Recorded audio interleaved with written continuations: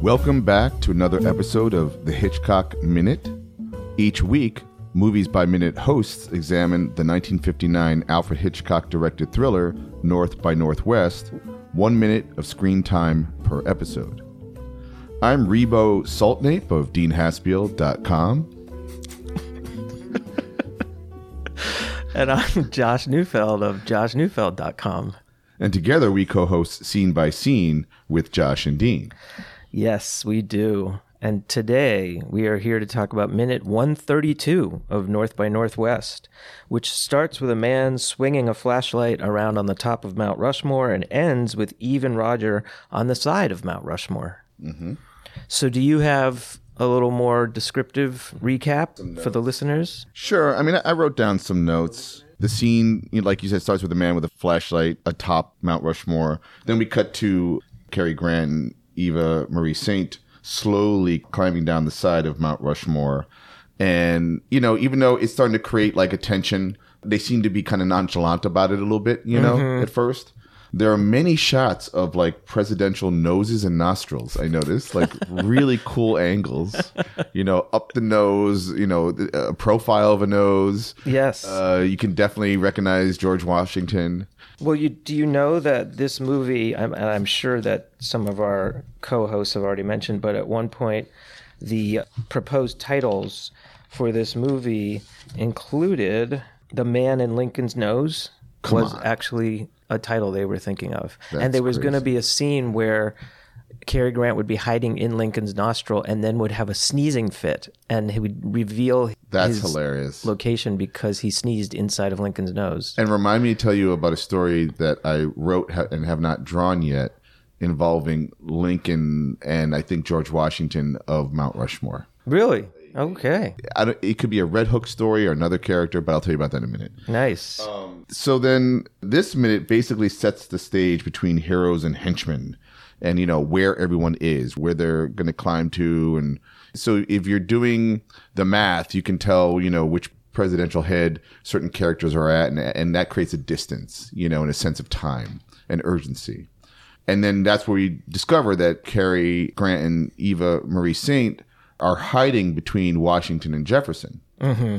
Well, we saw them kind of go down between those two heads last minute, but now they're climbing down like the gap between the two heads. Yeah, and they're kind of hanging out for a little while, it seems like. They're hanging out, and they seem to be kind of like, again, there's not a total sense of urgency. Yeah, like it's hard to imagine if this were you and I being chased by guys with guns that we would stop and like have a pleasant conversation and then end up proposing marriage. But I was going to say, if it wasn't me, but it was... I'm already married. If so. it was your wife, yes. Previous to getting married, sure, and this would be like a good time to propose to her, right. This might be the time to do it, Yeah, I was going to say, the next note I have is that Cary proposes marriage to Eva, and she questions his two previous marriages. Mm-hmm. He says that they divorced him for living too dull a life, which is a little wink and joke toward what's happening in the current situation in the movie. Yeah.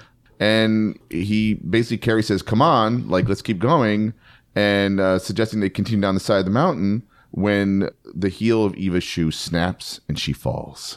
And like you were saying, in every chase scene, somebody has to stumble or something has to go wrong like that. So that's the way it works. Yeah, I mean, my question to you in the green room was, were they planning on just hiding there the whole time and waiting for the bad guys to eventually give up and go away? Or was he literally planning on continuing down, scaling this like sheer cliff of noses and nostrils and them escaping that way? Because it seemed like he said, we had a little debate about when he says, come on, and he sort of turns and looks down. It looks like he's planning on continuing down, and that's what causes her to snap her the danger is shoe. Up. The danger is all above them, right? Is people with guns and whatnot, and airplanes and this amazing house that doesn't exist that happens to be there. Right. So the only way to escape is to go down. So...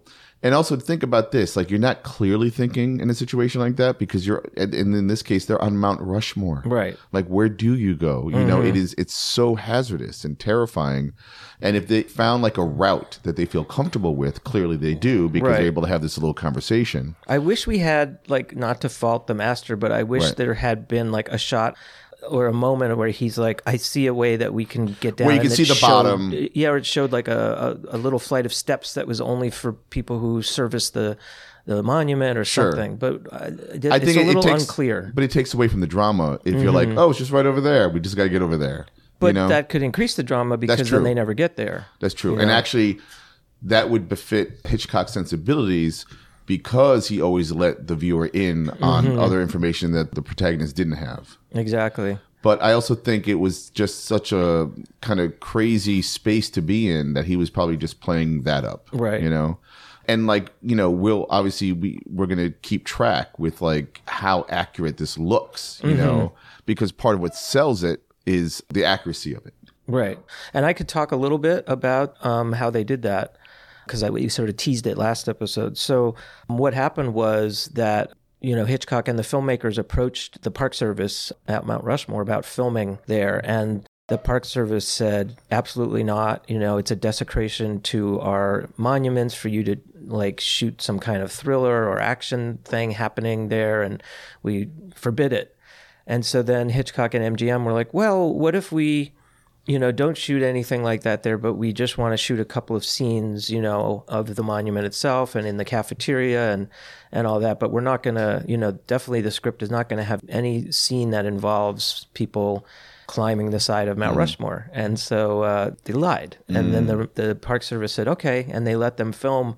So there are some scenes earlier in the movie, like when Cary Grant is looking up at the monument from like an observation deck, and then the scene that actually takes place in the cafeteria where Eve shoots Roger. Those were actually filmed at Mount Rushmore, and there's a couple other like pickup shots and things like that. Right. But then when it was revealed that they were actually planning on doing this whole chase scene hanging off the side thing, and they ended up filming all of that stuff in a backlot in Hollywood and constructing fake monuments to scale. So that's all set stuff. God, what do they do with those things? I know. I think they always end up destroying them, which is such Why? a shame. Because I'd love to have, you know, Washington's nose in my apartment. What's the is it the Williamsburg building was the tallest building in Brooklyn? I think so. With The clock? Williamsburg Bank Building. building? Which still is there, but it's clearly not the tallest building in Brooklyn Right, anymore. not anymore, but I think it was at one point. And I remember working on Bored to Death, you know, Jonathan Ames' show. Yeah. And there was a scene in one of the episodes where I think Zach Galifianakis is hanging on to the clock or something, kind of like the famous Harold Lloyd or Jason Schwartzman. They were like best buddies. And they had to build like basically a 3-story version of that in this, That's the crazy. Navy Yards. Yeah. And I just remember thinking after this amazing scene and all this stunt work and everything, they just trash it. I think they just tear it down. It's Yeah. done. There must be like legal reasons why they Maybe. do that. Like so that those things don't get out and people profit off them Sure. without being connected with the production or something. But it is a But shame. then Star Wars, I'm sure, like, well, who knows? Well, I don't know about Star Wars, but I know with like the Lord of the Rings, like they built the whole Hobbit set, the Right. whole town of Hobbiton, and then they had destroyed all of it. And then they ended up rebuilding it again because they filmed The Hobbit, the prequel. Right. So they had to kind of build it all again. You know, the And now I island. think it's there for tourists to visit. Sure. They learned their you can- lesson. It's their little Disney World kind of thing. Yeah. And I know that, like, the island that Skywalker, older Luke Skywalker, basically hibernates at, Yeah. that they had these actual, I forget what the animals were.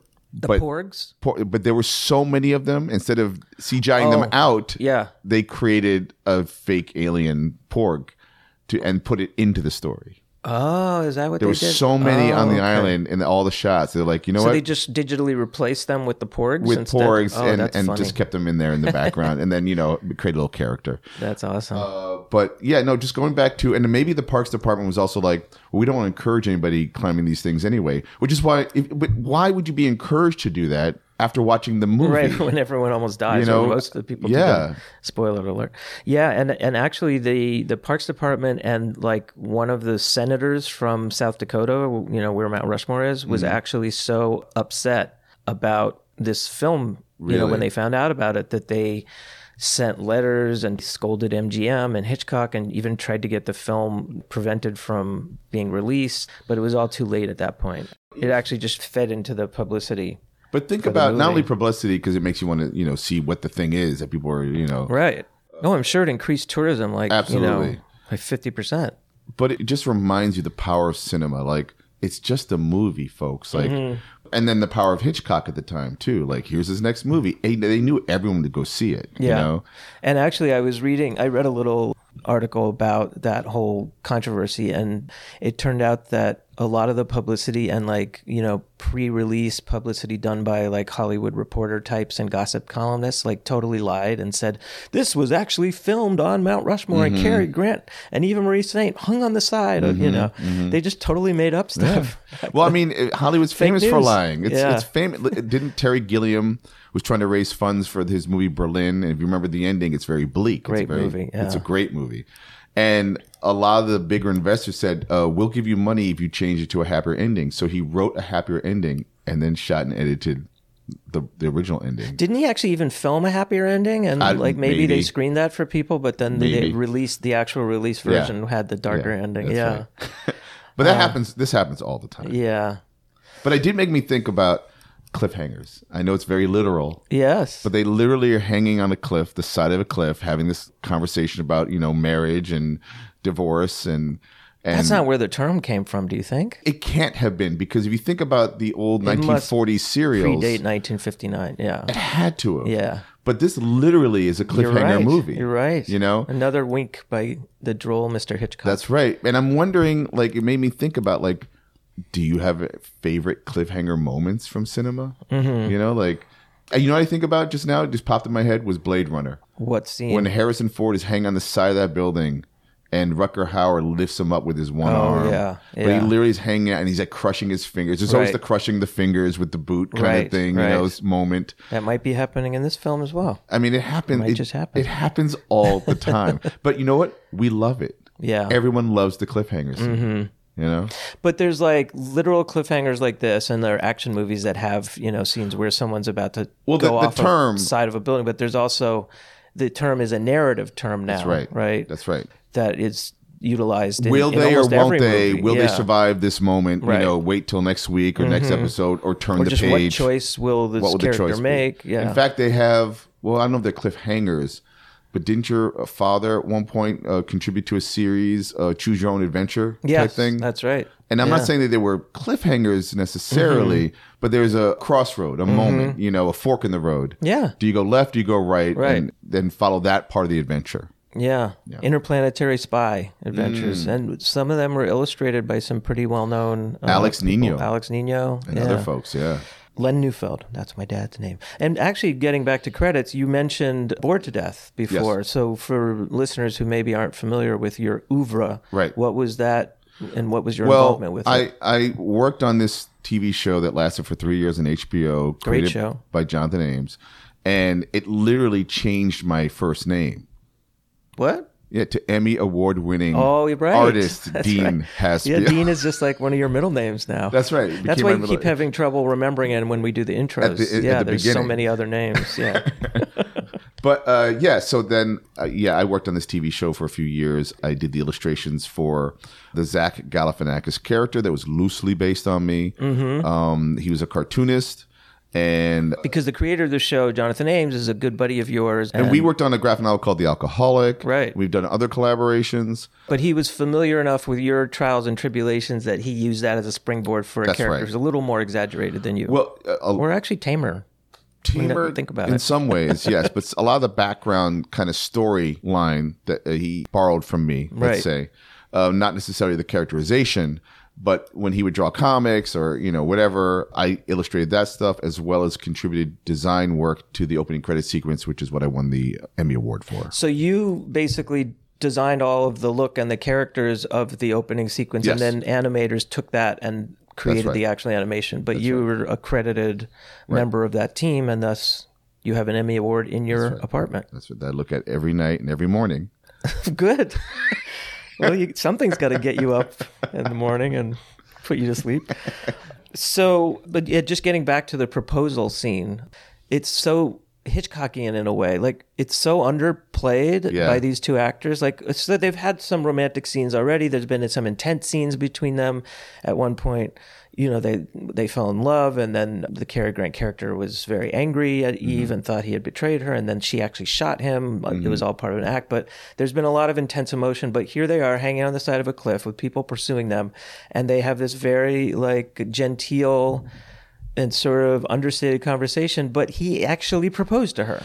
She said, "Is that a proposition?" And he said, "It's a proposal, sweetie." That's right.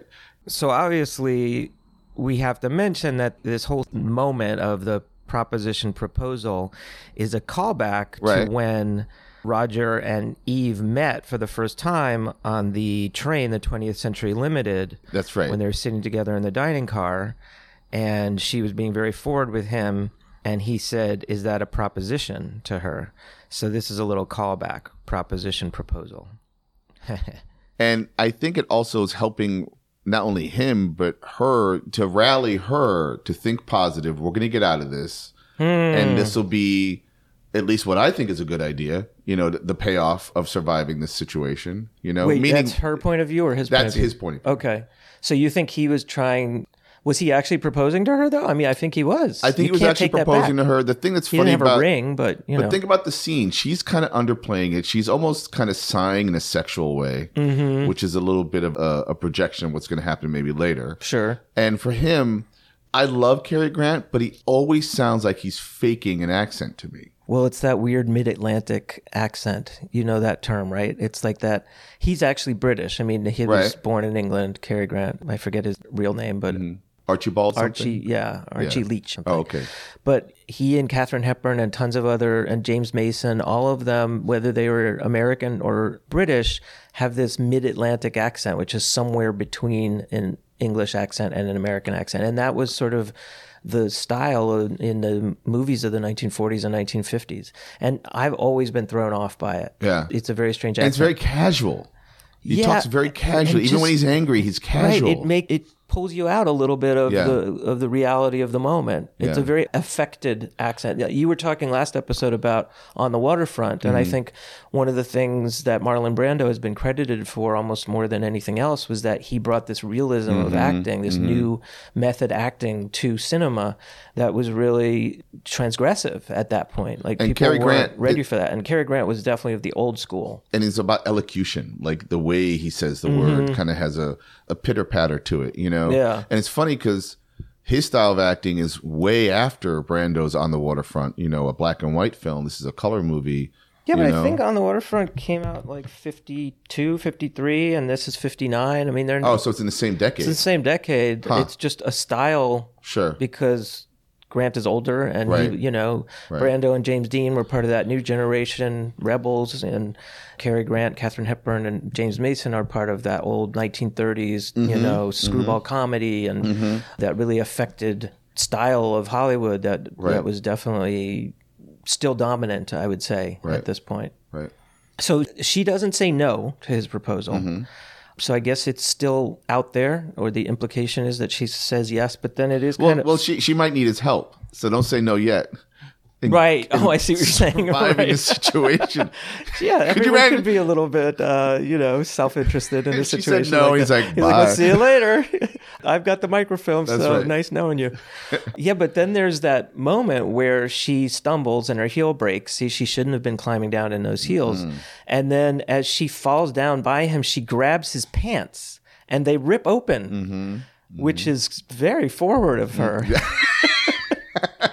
But yeah, and it's like funny because I don't know if it ever comes up again, but now I'm gonna like be thinking the entire time like he's got a big hole in his pants. Now that we're scrutinizing the movie, minute by minute, but it is funny because I don't think there's any other narrative purpose to the like, does the hole in his pants save his life later or something? Like, or or she's able to grab on that, or like, I don't think so. I like the idea of the hole in his pants saving his life.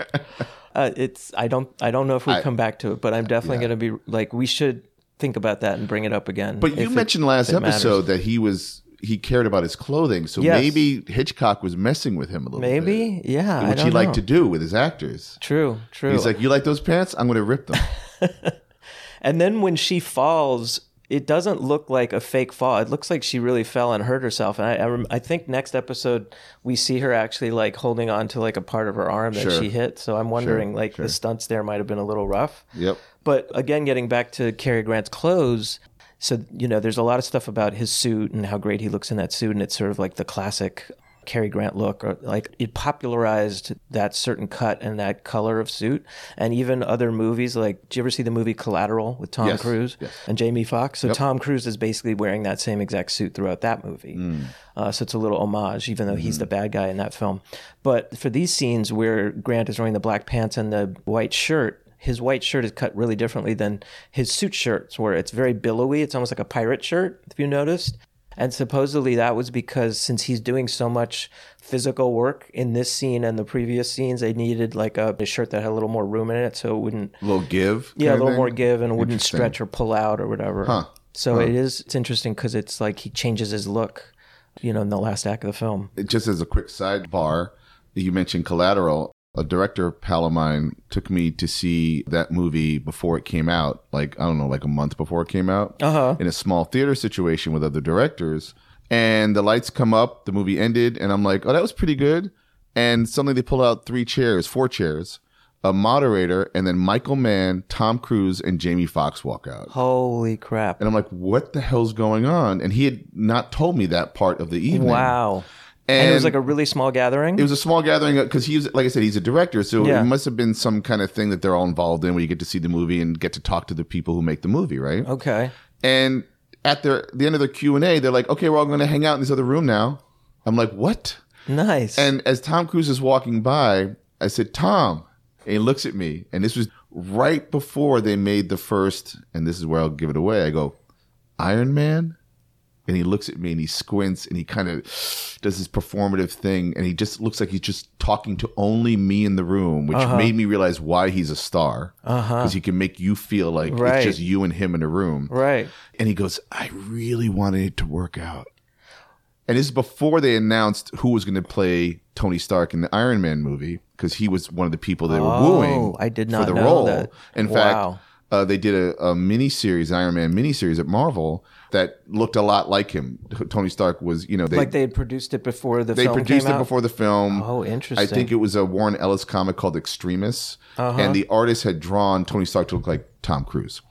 And then we hung out, and I got a great anecdote from Jamie Foxx about a scene that he did in the movie Collateral, and I asked him how he prepared for that, and everyone was just open and great, and it was amazing. wild. I love that movie. I've seen that movie probably 4 or 5 times. It's so good. It's so well done, so tight. Yep. The characters are great. It's got humor. It's really tense, great action. It totally pays off. It's like one of those just totally satisfying films on every level. So that's so cool that you got to And you know who was supposed to play part of the the game. Tom Cruise character originally? Robert Downey Jr. Alan Alda. You're kidding. I am kidding. You're kidding. I know it's your favorite. Been a very different movie. Okay, hold on. I'll catch you. I have a really great shot. Just give me a sec. And then you do a little Groucho Marx routine. That's right. Yeah. Wow. Well, So I have 2 more questions, but if you think we want to save it for the next episode. the only other thing I did want to mention, because it's so great in these 2 minutes that we've seen so far, is Bernard Herrmann's music. I mean, how He's great. one of my faves. Yeah, I mean, just again, I know that you previous hosts have talked about it, but I mean, just listen to the list of movies that this guy scored. Psycho, North by Northwest, The Man Who Knew Too Much, Vertigo, that's just Hitchcock movies. And then we've got Citizen Kane, oh, that little movie. The Day the Earth Stood Still, The Ghost and Mrs. Muir, Cape Fear. And if I remember right, when they did the remake of Cape Fear with Robert De Niro, they used the same music. They didn't even do new music. It was so good, they just kept Bernard Herrmann's Taxi score. Driver. Taxi Driver, mean, one of come my on. top 10 movies as Yeah. well. So this guy was like, he was John Williams before John Williams. He was the best. Yeah. He's the best. I actually listen to him when I draw sometimes. Just because Wait, he talks to you? No. Oh, I see what you're saying. The music, you listen to and his then music. Sorry, folks. I apologize for Josh. I apologize for myself. So, final thought just about the monuments themselves. Again, I'm covering for folks if I'm not sure if they talked about it or not, but the reason why those particular 4 presidents are there, and this was under the creative auspices of a sculptor named Gutzon Borglum. Wait, the real The real sculptors. sculptor Wow. of Mount Rushmore. And he died before the monument was unveiled in 1941. So his son, Lincoln Borglum, continued, finished it up for him. But it's George Washington, Thomas Jefferson, Teddy Roosevelt, and Abe Lincoln. And they represent, respectively, the birth of the United States, the growth of the United States, the development of the United States, and the preservation of the United States. Wow. I did wonder why those four were chosen. Obviously, I know lots of, as we all do, know different people, diverse people, different ages. And I've definitely talked to certain people that are like, the four people I would pick would be, and then they change it to their, whoever they think should be those monuments. And I'm like, well, that's that, like let it be what it is, and then go carve another mountain. Right. Out. I mean, it is the like, ultimate monument to the four dead white men, but that's true. It's hard to argue that those are not four of the most important presidents that this country's had. And the context you put it in. The fact is that those are the guys who were president, right, for good or ill. And actually, I did read that at one point before the whole monument was finished, I think sometime in the 1930s, because I think it took like 20 or 30 years for the whole thing to, come to fruition. There was a proposal that Susan B. Anthony be added to the monument. And I think that would have happened, except that they were always facing budget shortfalls because it's kind of one of those projects that sounds crazy until it actually is unveiled. And you're like, holy crap, that's pretty amazing. Yeah. But like, as people are doing, they're like, we're going to carve faces of presidents giant into the side of a mountain. Yeah. So unfortunately, they just didn't have the funding to add her. So yeah, another story of women being short shrifted. But at least even back in the 1930s, there was a movement to have her. Right. It's pretty cool that she was considered important enough to be up there on. Right. So I had two quick questions then, based on what we've been talking about, which is, who are your favorite presidents? Mm-hmm. And then who would your Mount Rushmore be? Oh. Who are my favorite presidents? Well, I would say, and let's keep it to the ones in your lifetime.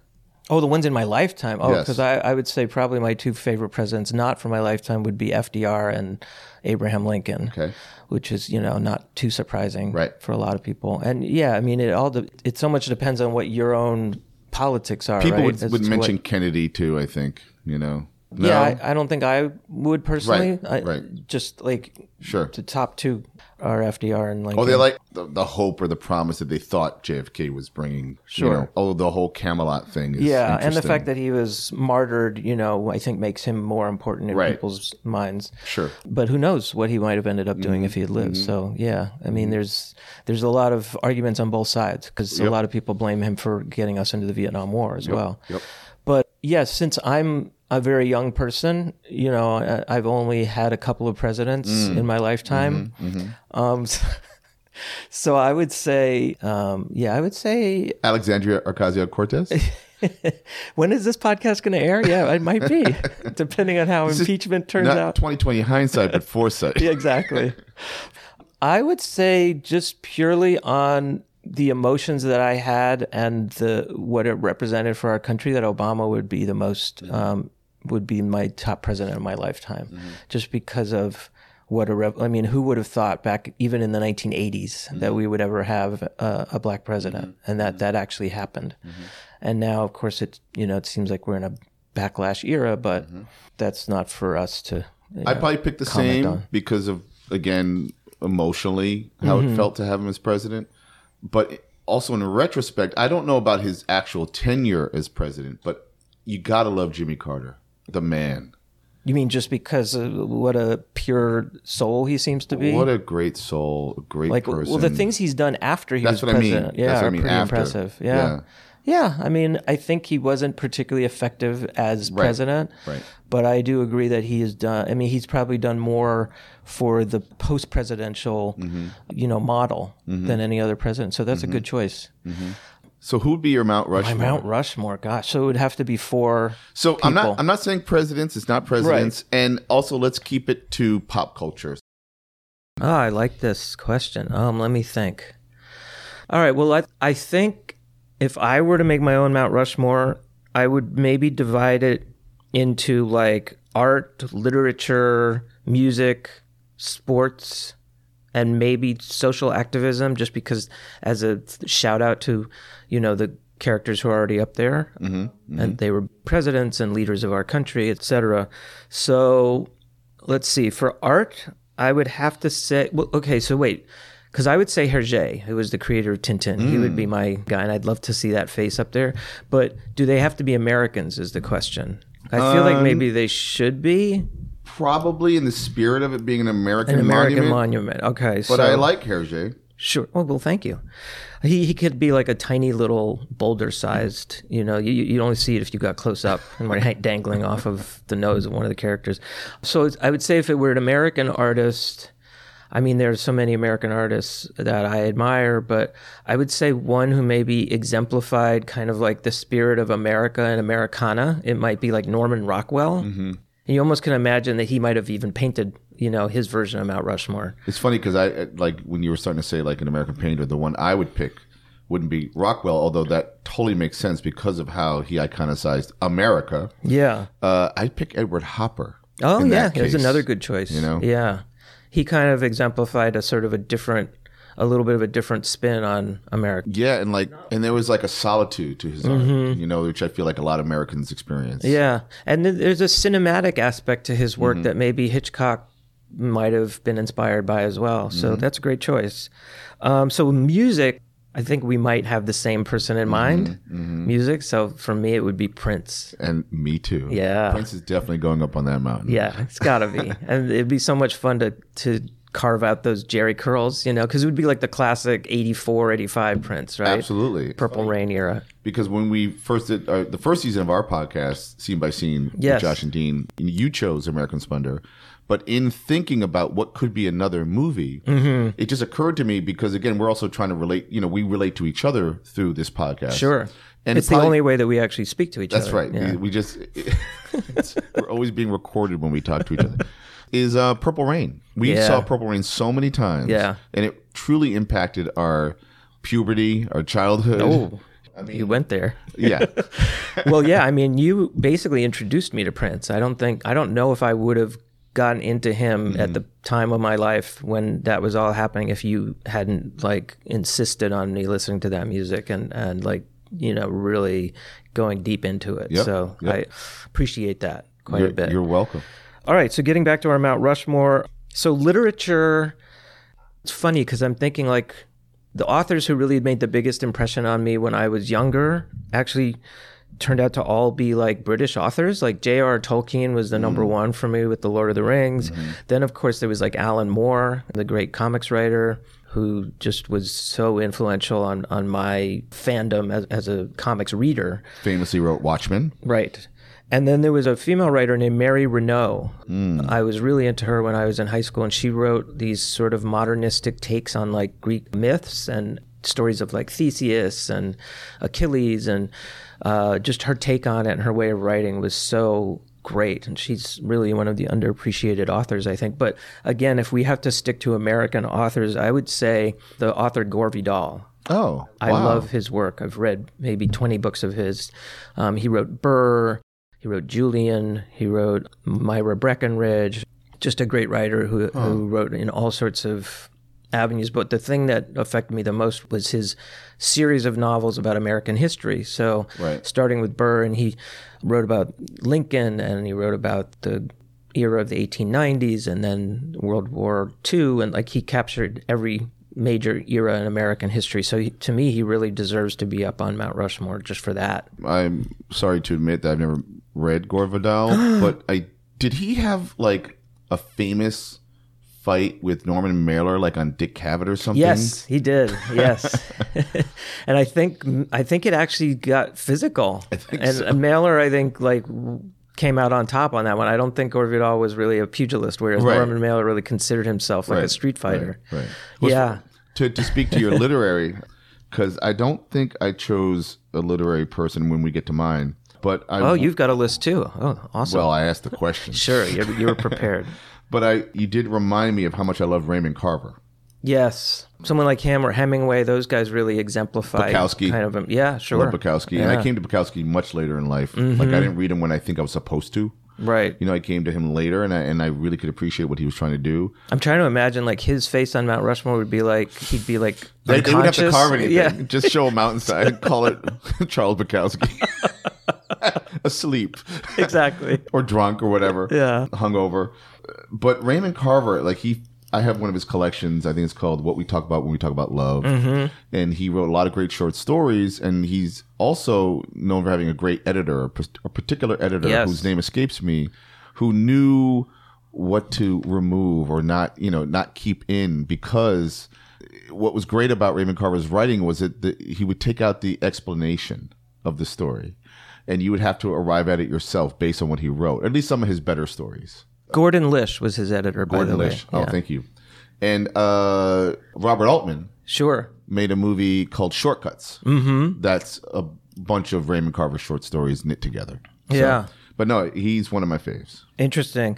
So my problem is now I'm thinking about, I have 5 categories up there. So I don't know if we would have to add an extra head or cut one of these out. But in sports, it's kind of a ridiculous, nomination. But there was a baseball player on the San Francisco Giants when I was a kid named Jack Clark.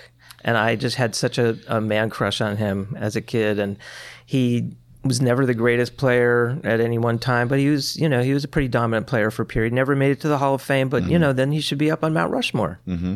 My boy baseball crush was Bucky Dent. I just loved Bucky Dent. He had the face of a guy on Mount Rushmore, for sure. Absolutely. Good looking guy. Yeah. And I actually got to meet him. I remember that. I think you talk about that on Scene by Scene with Josh and Dean. Okay. Yeah, we met him in the green room of the Merv Griffin show. Because my godmother, Shelley Winters, was appearing on that show and happened to be with Bucky Dent. That must have been like right after his heroics in, was it like 78 when he propelled the Yankees into the World Series against the Red Sox. So that's awesome that you got to meet him. So he was already a favorite of yours. He was a favorite of mine. And I didn't watch too much football, but I remember when I was a kid, my favorite football player was Tony Dorsett. Yeah, great Dallas Cowboy. Yeah. I never got enough into football to have like a real hero in that era. But you play basketball regularly. Yes. Do you have a basketball hero? Oh, it would be Michael Jordan for sure. Yeah. And I played just like him. They call me like the White Jordan. White Jordan. Yeah. So finally, in the arena of social activism, a face I would love to see up on Mount Rushmore was a big hero of mine when I was a kid. I had 2 heroes. I had 2 posters up on my wall. One of them was Frederick Douglass, the great abolitionist and escaped slave who became, one of the great speakers for human rights back in the era of the Civil War and afterwards. And the other one was Harriet Tubman. Oh. And she was, as we know, because there was a recent movie about her, one of the most important abolitionists and activists in the Underground Railroad, and an incredible woman.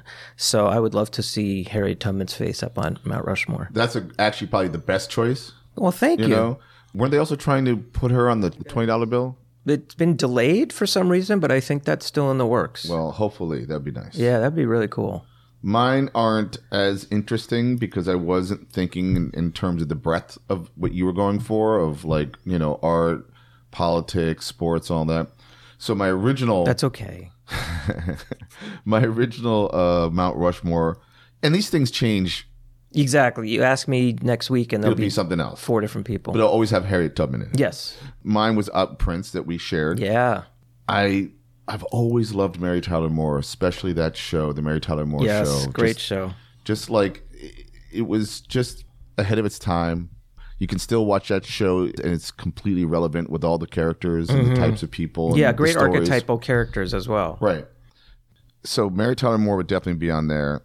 She was a pioneer for women in a lot of ways, from the Dick Cavett show to Mary Tyler Moore. That's the 3rd reference to Dick Cavett? Or no, we've had Merv Griffin. Oh, did I say once. Dick Cavett? I'm sorry. Oh, what's the show she did? Dick Van Dyke? Dick Van Dyke. Yes. That's what I meant. And then later on, like Ordinary People, where she plays kind of like terrifying bitchy mom, like all this stuff. She was great. Yeah. My favorite artist probably in comics is Jack Kirby. I've always cited Jack Kirby.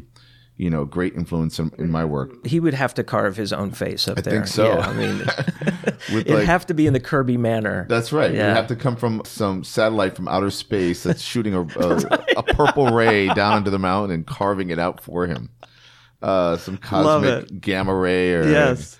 And then I think B. Arthur, like Harriet Tubman, has to be up there. Like, Okay. I'm sorry. Now tell us why. I don't know why. I remember when It's from the Star Wars Holiday Special. That's what really made her entrenched in your mind. But I do remember her TV show Maude being on in the background when I was a little kid. And there's no way I could relate to that, and I was probably scared of the show. I'm scared of this 47-year-old woman, with a husky voice, talking about abortion on television, It wasn't until years later that I revisited Maude. I was like, oh my God. And even 2020, I don't think they could make that show today. Mm-hmm. A lot of the concerns. Right. But the way they made that show. Yeah. And for its time. Exactly. Unbelievable. Yeah. And I just love her persona. I love what she said and did. And it was very empowering and emboldening. That's awesome. I still think it's the holiday special. But anyway, was that all 4 of yours? That was my 4. Mary Tyler Moore, Prince, Jack Kirby, B. Arthur. Although the last, like a week ago, I would have said Sergio Leone in there somewhere, But nope, not American. Can't do it. That's right. Honorary mention. But yeah, all right. It's a very diverse collection. I applaud your choices very much. Yeah, what order would you have? So it's B. Arthur, Prince, Man, woman, Mary probably Tyler be fun. Moore. So start with the way I said it. Mary Tyler Moore, Prince. Whatever. Okay. Whatever works. I like because it. you don't want B. Arthur's hair competing with Prince's hair. That's true. So yeah. And if you're trying to climb down, there'd be no space for climbing between those. So yeah, you're right. Good question. Thank you for asking. That's fun to think about. So we'll have to change the Facebook group to the Man on Prince's Nose, but other than that, we're good. Although, how interesting would North by Northwest be if they had to deal with cleavage? But whose cleavage? I mean, we do see Cary Grant shirtless for a good couple I meant of like minutes. if one of the heads was female with a bust that had a cleavage. Right. So that's why they were very modest with where they stopped. That's right. Okay. Well, on that cleavage note, that about wraps up minute 132. So we hope you enjoyed it. And if you did, you might enjoy our other podcast, Scene by Scene with Josh and Dean, where we talk about the movie American Splendor. We talk about Harvey Pekar. We talk about the joys and challenges of being professional cartoonists. And there's more than 30 episodes in the can ready for you to listen to, as well as a bunch of bonus episodes.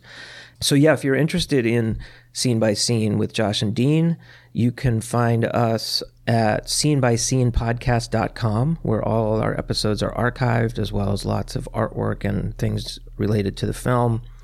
And we're on the Apple Podcasts and Google Play and all the other podcatchers, and Scene by Scene with Josh and Dean on Facebook.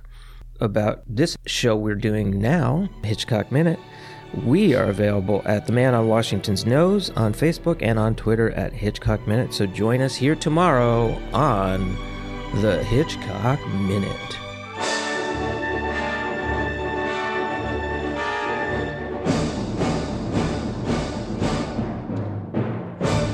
Goodbye, Mr. Thornhill, wherever you are.